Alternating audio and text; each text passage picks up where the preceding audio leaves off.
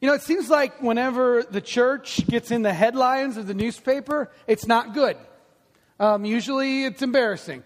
I recently read about a church somewhere in this country that the membership had voted to deny membership to a couple because it was an interracial marriage. And you just look at that stuff and you just scratch your head. And of course, the media just eats up those kind of headlines. Or whether it's, that crazy church that goes and protests military funerals, or whether it's some anti-abortionist murders a doctor. Those kind of things get in the headlines all the time. A church that splits over the issue of ordaining gay pastors, or whether it's that pastor in Florida that publicly burned the Quran. The media loves to soak up the negative stories and proliferate those kinds of stories. But there's also stories about the church that are different, that are good. I've seen stories in the news. Usually it's in the back page or in the last couple minutes of the newscast. But the stories that talk about a church impacting their community, whether they're feeding the homeless or doing something nice to aid military families, or sometimes churches are just known as serving churches. And sometimes there are just churches that are known for doing nothing. And I think we've known a lot of those churches, They just do nothing. And that's their reputation. Nothing church. What is the church? If you just stop and scratch your head and go, okay, Dave, what is the church? Now, of course, we can see two understandings of the church. There's the universal church. That's all believers, genuine believers in Jesus Christ, all over the world for all time. That's the universal church. That's all believers throughout all history, all across the world.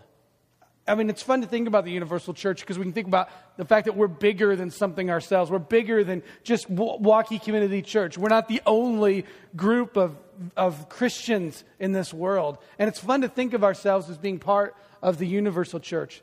Then there's also the local expression of the church. It's people locally here in Waukee and come to Waukee Community Church who have a faith in Jesus, and we fellowship together. And so there's the local expression of the church. The question always is, in my mind, is how do you know if a church is really a church? How do you know if a local church is really a universal church, right?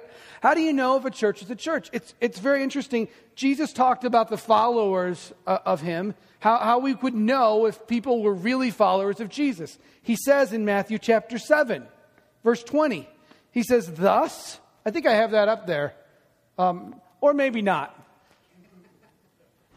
We'll go with not up there right now. Jesus says in Matthew chapter 7, he says, thus by your fruit you will recognize them. Thus, by your fruit, you will recognize them. So if it's fruit, and by that we understand action, so how do we, as the church, act like the church? How should we act? And the simple answer, of course, is we act like Jesus. And that's great, Dave. Thanks a lot, Act like Jesus. Okay. So we put our WWJD bracelet on, and then we go and ignore the fact that we have that on our arm, right? This is how does the church act? I've asked this question to myself a lot lately because, I'm the pastor of this church. I have a spiritual responsibility at this church. And I think of, how do we know if our people are living like Jesus? What does the church in action look like? Not really on Sunday morning. I don't really care about that. It's the other 6 days a week. What does a church look like? What kinds of things do Christians do? At Waukee Community Church, we talk about how we're a missional church. That's a buzzword today, but a missional church just means we send people out. The point of the church is not to gather together and have all these nice things for us. The point of the church is to equip us as followers of Christ to leave Prairie View School on Sunday and to go out into our lives everywhere to be the church, to interact with people, to love them, relationships. So, what does the church look like the other days, 6 days of the week? Well, for that matter, what do we look like on the first day, Sunday of the week? I think that's what James has in mind in the last few verses of James. He's trying to wrap up all of his thoughts in this conclusion here. Now, you remember, I've told you this over and over. James was the half-brother of Jesus. James was raised with Jesus. He lived with Jesus, but he didn't come to faith in Jesus till later, till after Jesus had risen from the dead. it was like the light bulb went on. Oh, that explains it. And James became the leader of the church in Jerusalem and one of the most influential early leaders in the church. James has in mind in the book of James that he wrote to a bunch of churches scattered all over the known world at the time, specifically Jewish Christians, but he spread this letter around, and he has in mind in the book of James, I think, to put into practical application the teachings of Jesus. So James just is remembering things that Jesus said, ways that we should live, and he's telling the church, don't forget this. I mean, we see Jesus' words quoted and laced all throughout the book of James, Jesus' ideas and his teachings. It's just saturated in this book of James. And so much of this book has been answering this question, how should the church live or act? In verse 12 of chapter 5, he says, above all, my brothers. James doesn't mean like, this is the most important thing I'm going to tell you.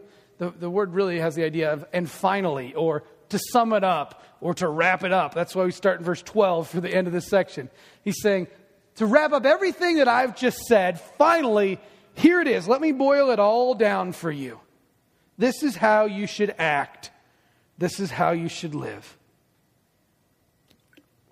As we looked, as I sat down with the message committee this week, and we kind of looked at these verses, and as we kind of try to get, what's the theme? Because it seems like in these verses, James is just throwing a bunch of random thoughts together. And so, like that's a 6-point sermon, and that's great, but the 6 points don't seem to have anything to do with each other. And so what's James' point here in this last final section? And I think the point that James is making here is simply this. We need to humbly submit to God in everything we do.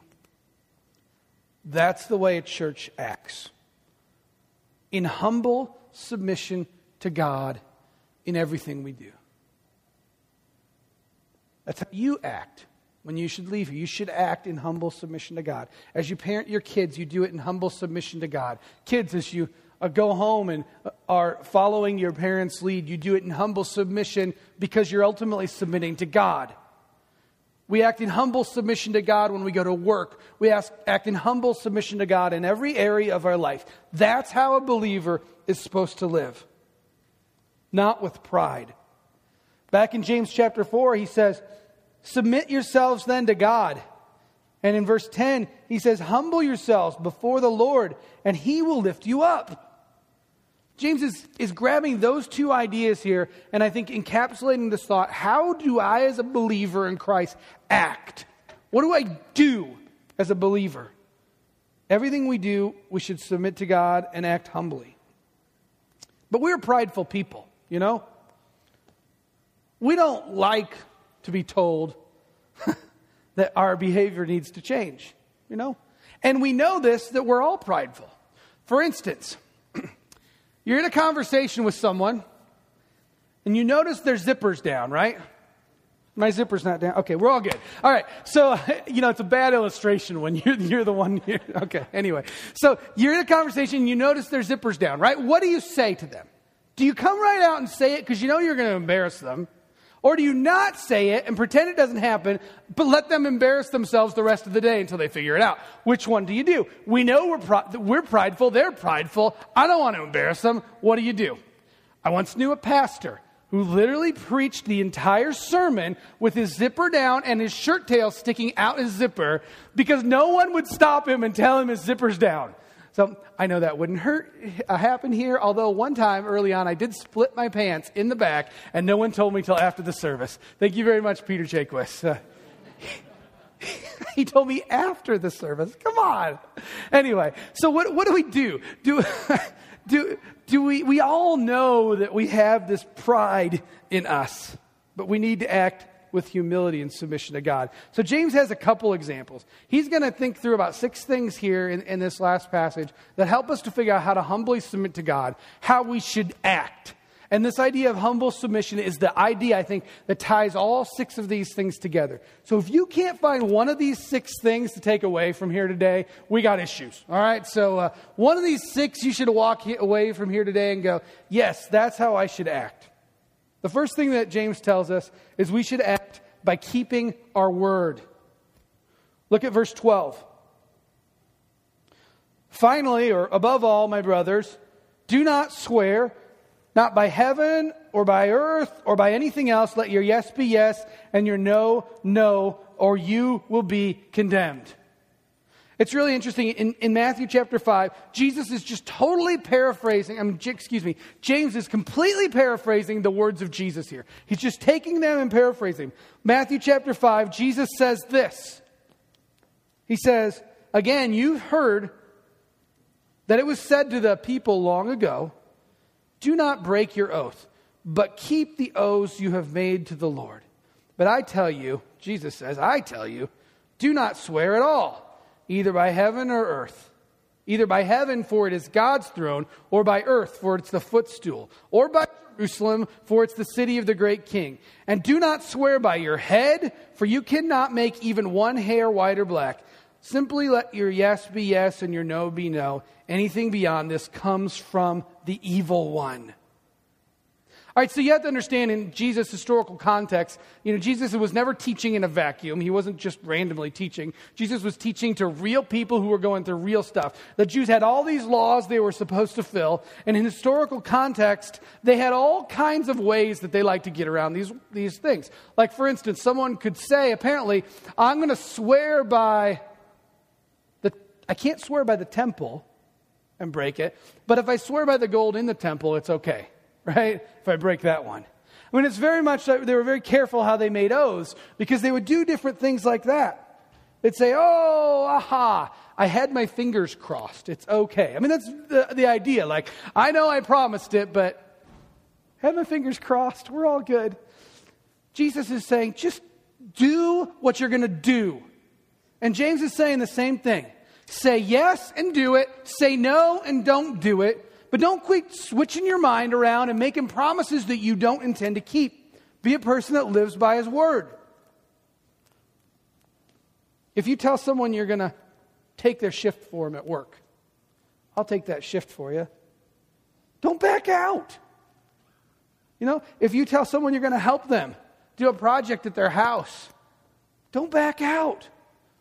Say what you're going to say. Do what you say. Say what you do.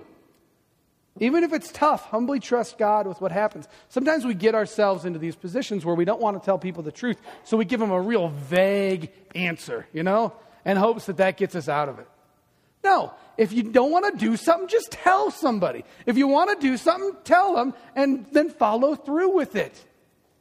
That's what James has said. Be the kind of person that keeps his word. That's what the church should look like. We should be honest with one another. We dance around each other so often because we don't want to be the kind of person that has conflict. Some of you are conflict avoiders and you know it.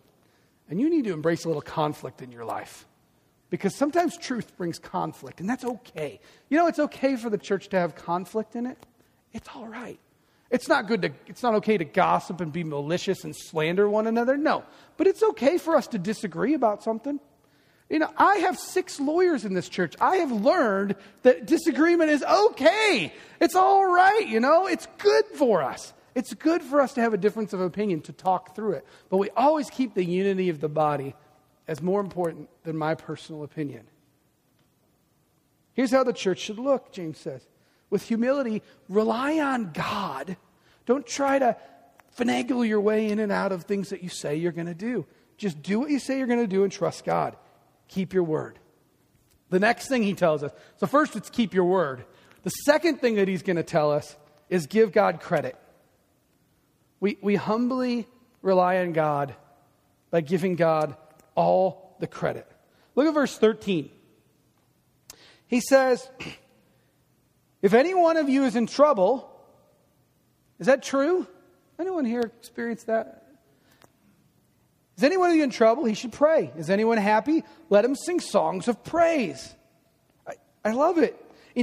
Basically, James has just said in every area of life, give God the credit. We should praise God, happy or sad. If you're in trouble, you should turn to God and pray because you acknowledge that God is the one ultimately who is sovereign and has control over the situation and the circumstances. And so normally what we do is when we're in trouble, we go, okay, I got to figure out how to get this done on my own. And so I've got all these things in place and I'm going to finagle and make the circumstances work so that I get in place. Get it all done. And then when that doesn't work out, then we go, okay, well, I guess I better pray now. And James says, hey, no, humbly submit to God. Turn to him when you're in trouble. Now, at the same time, when you're happy, when things are going well, sing a song of praise. I mean, just be Godward in everything you do. It's okay to be driving down the road and sing, because you're just reflecting as you're driving, the music's playing, sing. People will think they're crazy, but now they'll just think that you've got your headset where they can't see it. It's great, Nobody thinks you're crazy anymore. You're just talking on your headset. Sing away in the car. Sing praises to God. If you can't sing, rap. I don't know. Let's do something to allow these praises to God to be lifted up. Happiness. Give God credit for everything. Wednesday night in our life group, we just had a chance with the 12 of us sitting around the living room to stop and give God praise. We just stopped. It's kind of a reflection from last week's sermon on hindsight and remembering how God's been faithful, because we can trust that he'll be faithful in the future. And so we just went around the room. How's God been faithful? It was awesome. It was my favorite time of the night. Just telling story after story about God's faithfulness, even in recent times. God gets the credit. So we humbly submit to him, James says, by keeping our word, trusting him with the results, and by giving God credit for everything. The third thing that James is going to tell us is that we can humbly act. This is how the church should act. We can humbly submit to God by asking for healing. Look at verse 14. James says, is any one of you sick? He should call the elders of the church to pray over him and anoint him with oil in the name of the Lord. If you're sick, you know what James says you're supposed to do? You're supposed to go to the elders and have them pray over you. We forget this one a lot as a church. We like to solve the issues ourselves. We don't want to have to submit to God, and we certainly don't want to have to submit to the authority structure of the church, because, who are they? Or we're too proud to ask for healing. Our elders, did you know they love to do this? They love it. They love it when they have an opportunity to go and anoint someone with oil and pray over them and ask for God's healing in their lives. The text says that you have some responsibility in this. It doesn't say if any one of you is sick, you should wait around till, Thomas calls you and asks you if he can come and pray over you. That's not what the text says.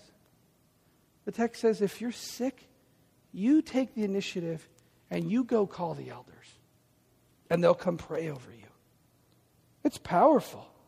Then look at verse 15. Look what happens.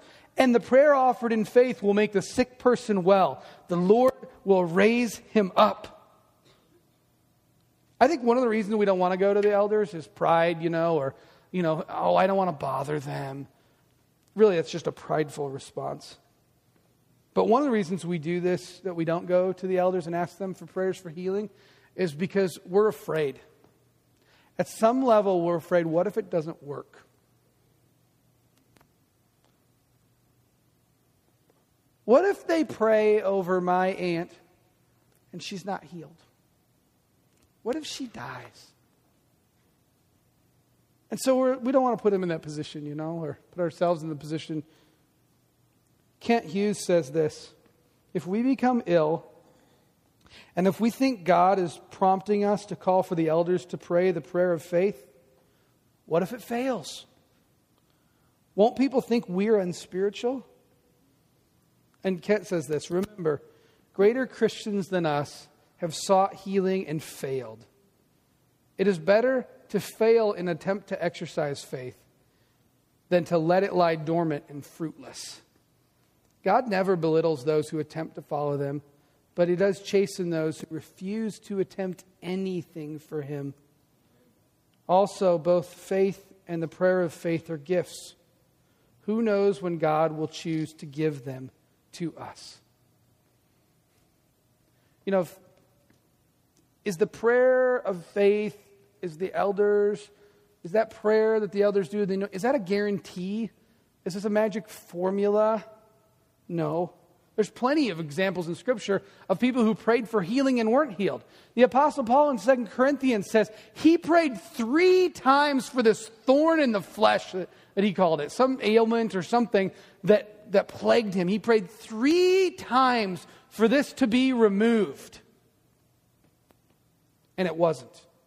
Roger Ellsworth says, it comes down to this. The sick person is to call the elders are to anoint and pray, and God will do as he pleases. It's really a submission to God issue.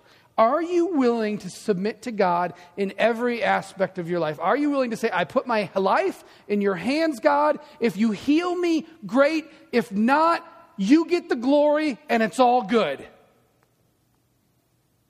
If someone isn't healed, is the reason that someone didn't get healed a lack of faith? Sometimes we go, oh, I prayed, but I must not have had enough faith because I didn't get healed. So clearly I have to work harder at being a person of faith. That doesn't even make sense. Ephesians 2:8-9 says that faith is a gift. It's the gift of God so that no one boasts. So it doesn't even make sense. The problem is we see faith as something we work for. We try really hard to have more faith. It's not faith in the result. It's faith in the one who can make the result. Let me say that again because it's so important. Faith is not faith in the result. It's faith in the one who can make the result. That kind of faith is a gift. Do I have faith to trust God with results even if I don't like them? You know, when Paul asked to have those afflictions removed, here was God's answer. God said to Paul, my grace is sufficient for you. My power is made perfect in your weakness. I mean, you see it? In Paul's life, Paul's lack of being healed was a testament to the grace of God and brought glory to God as God worked, in spite of Paul's weakness, to do amazing things. And this is how the church should live, humbly submitting herself to God, relying on the sufficiency of His grace. You see, God is asking that you and I have the faith to go to our elders and say, pray over me, anoint me with oil. Why wouldn't you ask the elders to pray over you? You know, some of them, and usually all of them, are here every single Sunday. It's not like you don't see them. They're here. They're around. All you got to do is say, will you pray over me? Yes, I will pray over you right now. Let's go. They want to pray for you. At the end of the service today, we're going to specifically make this available to you. Some of you need prayer for healing. Maybe you need emotional healing. Maybe you need physical healing. I don't know what kind of healing you need, but God's talking to you right now and saying, yeah, I need healing. And I need to be obedient. And so after the service, later on, we're going to have a chance for you to go back there and find some chance to be healed. In verse 15, James says that it's pretty cool. He says, the Lord will raise him up. If he's sinned, he'll be forgiven. I love that. If he sins, he'll be forgiven. Is sickness the result of sin? No. But maybe sometimes. But we can't just go, oh, I'm sick, I must be a sinner. Well, we're all sinners. But this must be a direct result. And we can't certainly say, Thomas has had, his household has been sick for a long time. And, clearly the Cacklers are worse sinners than the rest of us. Which may be true anyway, I don't know. But, that's not, the point is for us to not go, oh, sickness, you're a bad sinner, look at us. We'll stand condemned in condemnation over you. Sometimes we ought to look at our life and go, God, I'm laying myself bare before you right now.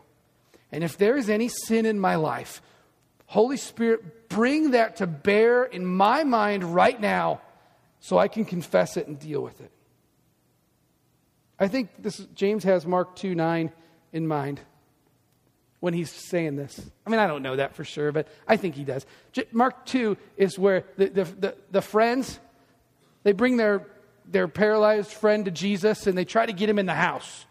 And the house is so packed with people that Jesus is inside. So they go up on the roof and they cut the hole in the roof, which I don't know if that family had homeowners insurance or not, but I wouldn't appreciate a hole in my roof. Nevertheless, they really wanted to get to Jesus. So they cut a hole in the roof and they lower him down on this mat to get him to Jesus. I mean, can't you just see this chaotic, crazy scene when this is happening?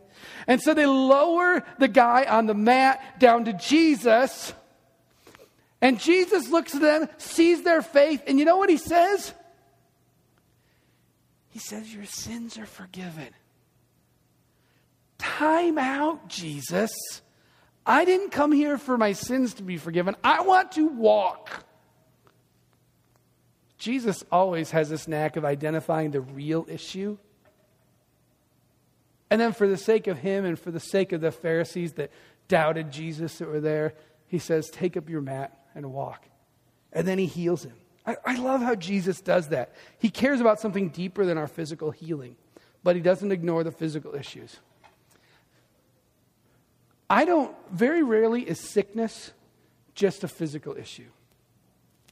God is always working in our hearts and in our lives. And when sickness and when things are difficult and trials, God wants something spiritual to be happening in our lives. Something bigger is going on than just God being a magic genie or a really cool doctor. He's always doing something bigger.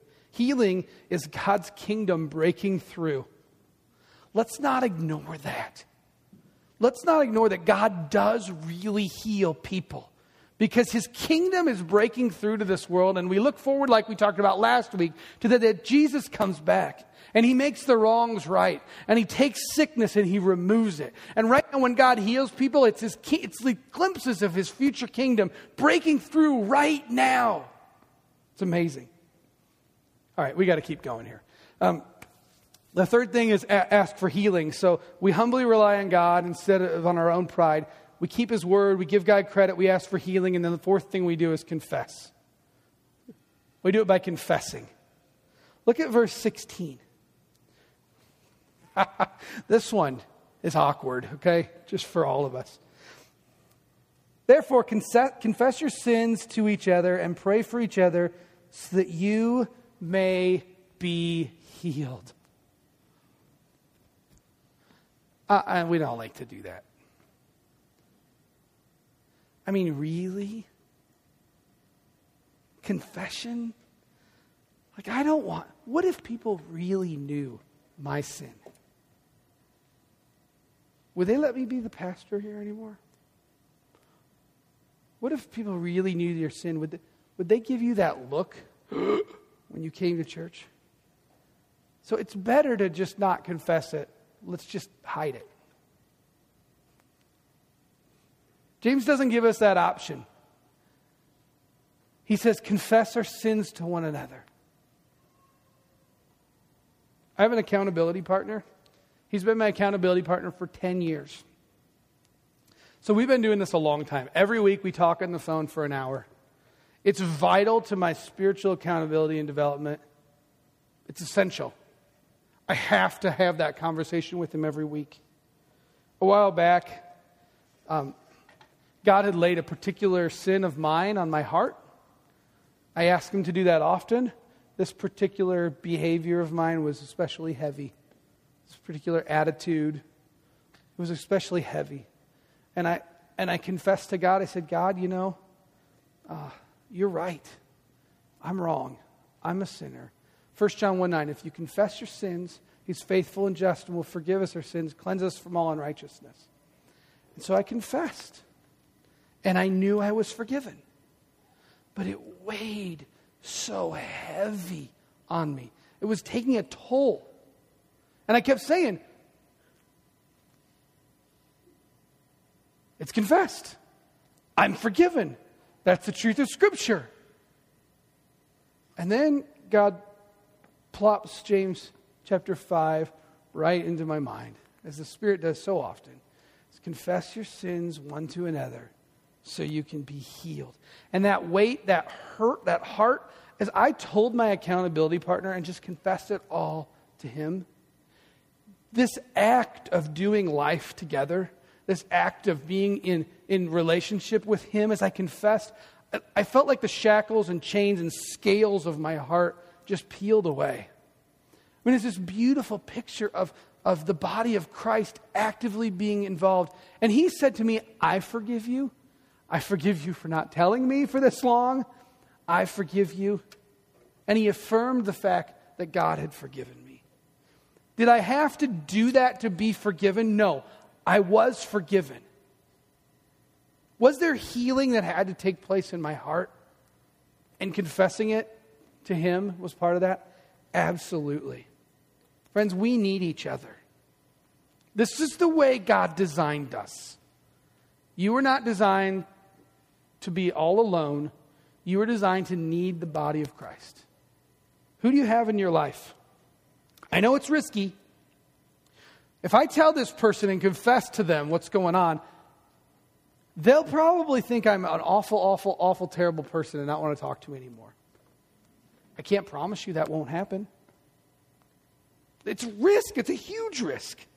You need someone to whom you can confess your sins. It's godly. It's right. It's what the church is supposed to do because it brings life and healing. Confess. That's how the church should act. The church should keep our word. We should give God credit. We should ask for healing. We should confess our sins to one another. The fifth thing James says is that we should pray. In verse 16, James recounts an example of prayer from Elijah. The last half of verse 16, he says, the prayer of a righteous man is powerful and effective. And he's then going to tell us about Elijah and give us an example from Elijah. In 1 Kings chapter 17, we see this prophet Elijah. He's a prophet of Israel. Elijah's goal and mission from God was to try to preach God's word and set the kingdom back on track following God. And so one of the things that God told Elijah is pray for no rain and I'll give you a drought. And Elijah did it. And no rain for 3 years. And then at the end of 3 years, I don't even have time to tell this story, but there's this cool story of Elijah going up to Mount Carmel and he squares off with the prophets of Baal. And in this great story, he's taunting them and they've got their 2 altars there. And Elijah says, whichever God calls down fire from heaven and consumes their altar, that's the real God. And it's a great story. Go read it because God shows up in this huge way and boom, not only is the sacrifice gone, but the altar and the stones and the wood and the water, boom, disappears. And God's name is made great. And Elijah has this great victory. And then he stands on the corner of the mountain and he prays. And he tells to the servant, hey, do you see a cloud? What do you see? And the servant says, nothing. So Elijah prays again. What do you see? Nothing. He prays the 3rd time. What do you see? And the servant looks out and goes, I see this tiny little cloud, like way off in the distance. It's like not even the size of my pinky. Elijah says, saddle up. We got to get out of here. And so the storm is coming and this deluge comes. And James gives us an example of a normal guy like Elijah who prayed and had extraordinary results. My challenge to you is to pray for people. Because God really does move through prayer. It's really active. He really moves through prayer. Pray for people. When you open up the Word of God, pray for people. Let God bring people to mind. I woke up at 1 a.m. the other morning because I couldn't sleep. And God brought about 3 people to my mind. And I just prayed for them right there. Pray. Pray as you're walking down the street. Pray in your car. But James, it's important to see, James tells us to pray, but James mentions prayer in the immediate context of relationship. He's just said, confess to each other and pray. So James doesn't primarily have in mind pray in your closet or pray in your quiet time or pray in your car. James has in mind here, pray for each other. That's scary. It's scary. But let's say you're at church and someone tells you something tough. They're going through a really tough situation right now. You should, here in this room, if you're on the Sunday gathering, grab them by the shoulder and go, I'm going to pray with you right now. And take 30 seconds and just pray for them. We should do those kind of things. We should pray. So many people have a fear of public praying. Well, I don't do pray. I pray plenty on my own, Dave, but I'm not a person that likes to pray in public or pray with other people because that's just a really personal and private thing for me. And so don't ever ask me to pray in public. And I just say bull honky. That's not scriptural. The body of Christ is corporate. Get over it. Do you know how you develop confidence in prayer? Is you do it. Just try it and fall flat on your face. It's okay. Put your hand on someone and say, I'm going to pray with you right now. You want to blow someone away? Next time someone's moaning and complaining to you about work, say, I want to pray for you. Whoa, thanks, I think. Or you really want to blow them away? Okay, you're going to think this is weird, but you got this issue going on, and I really believe God moves and acts. Can I just pray with you right now? It'll be like 20 seconds, and no one will even see it. All right, I'll just do it right now. Can I pray for you? Is that okay? I don't know of anyone that would say no. I mean, some people might, right? But most people, they're not going to say no to that. No, you cannot pray for me. Some people would, but most people are going to go, thanks. I appreciate that. Let's just be people who pray. It's powerful and effective. All right, number 6. This is it right here. This is what the church should look like. Remember, we should humbly act by keeping each other from wandering. And this is maybe the toughest, most difficult passage or verse in the whole deal.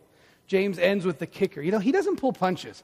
And so it's fitting that he should end with probably the most difficult thing for us.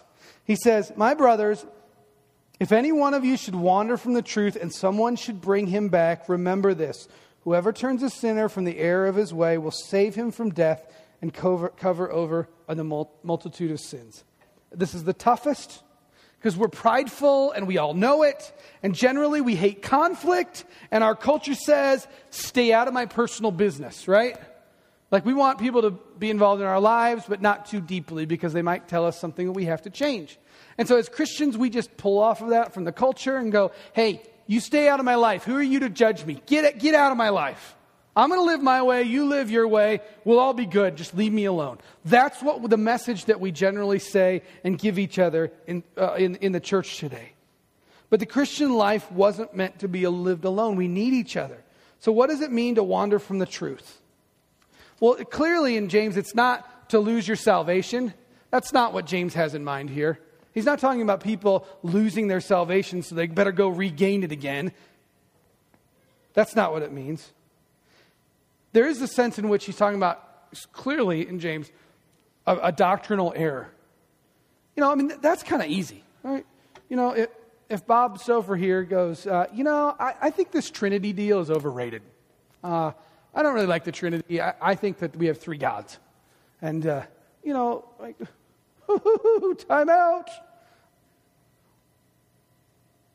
That's wandering. So there is the aspect of doctrinal error, absolutely to it.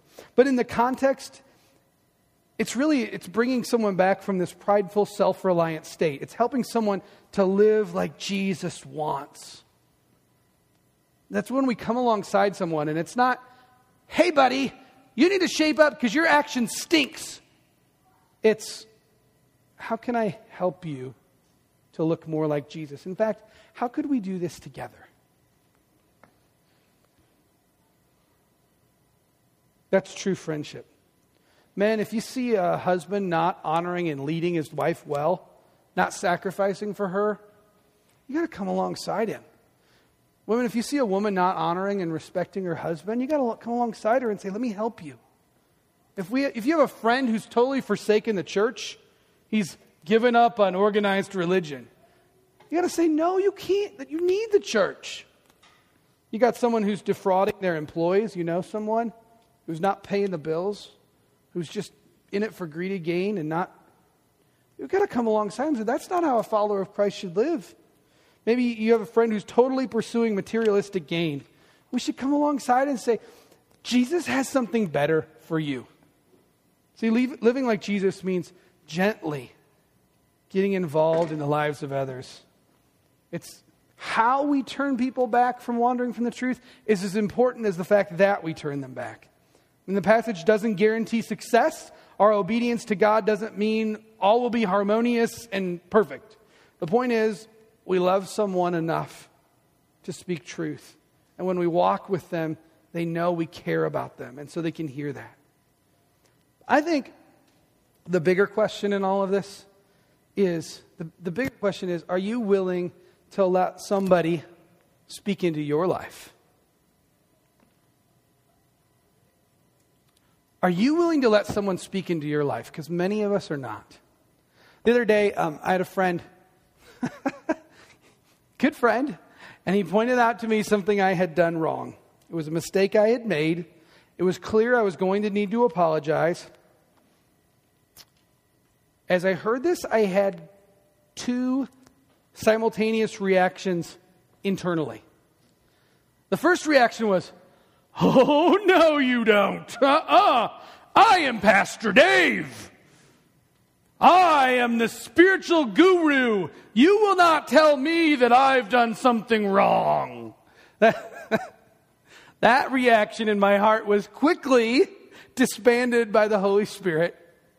And the reaction I had was, "Thank you, because I want to be more like Jesus." Are we willing to let people speak into our lives? With humility, are we willing to rely on God instead of our own pride?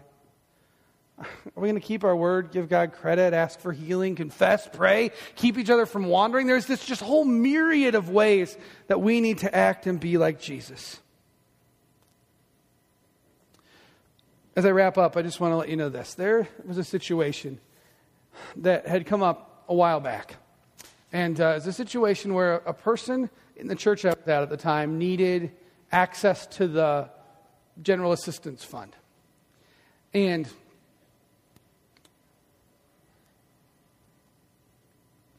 his pride wouldn't let him ask, because he didn't want to admit that he needed help. So his wife came and asked, right? He goes, I don't know how this is going to work. And I said, well, time out. You guys got to be on the same page here with this deal. Right? And so about an hour and a half later, he calls me. And he says, Dave, here's the thing. My pride doesn't want me to do this. My pride says you should just be able to take care of all these problems on their own. But then he says, but I know that that's not how the body of Christ is supposed to work. And if anyone in the body of Christ had trouble and they came to me, I would bend over backwards to help them. And now I know God wants to use this in my life. So I'm going to swallow my pride and ask for help. It's a position where I'm submitting to God, not me. Today, I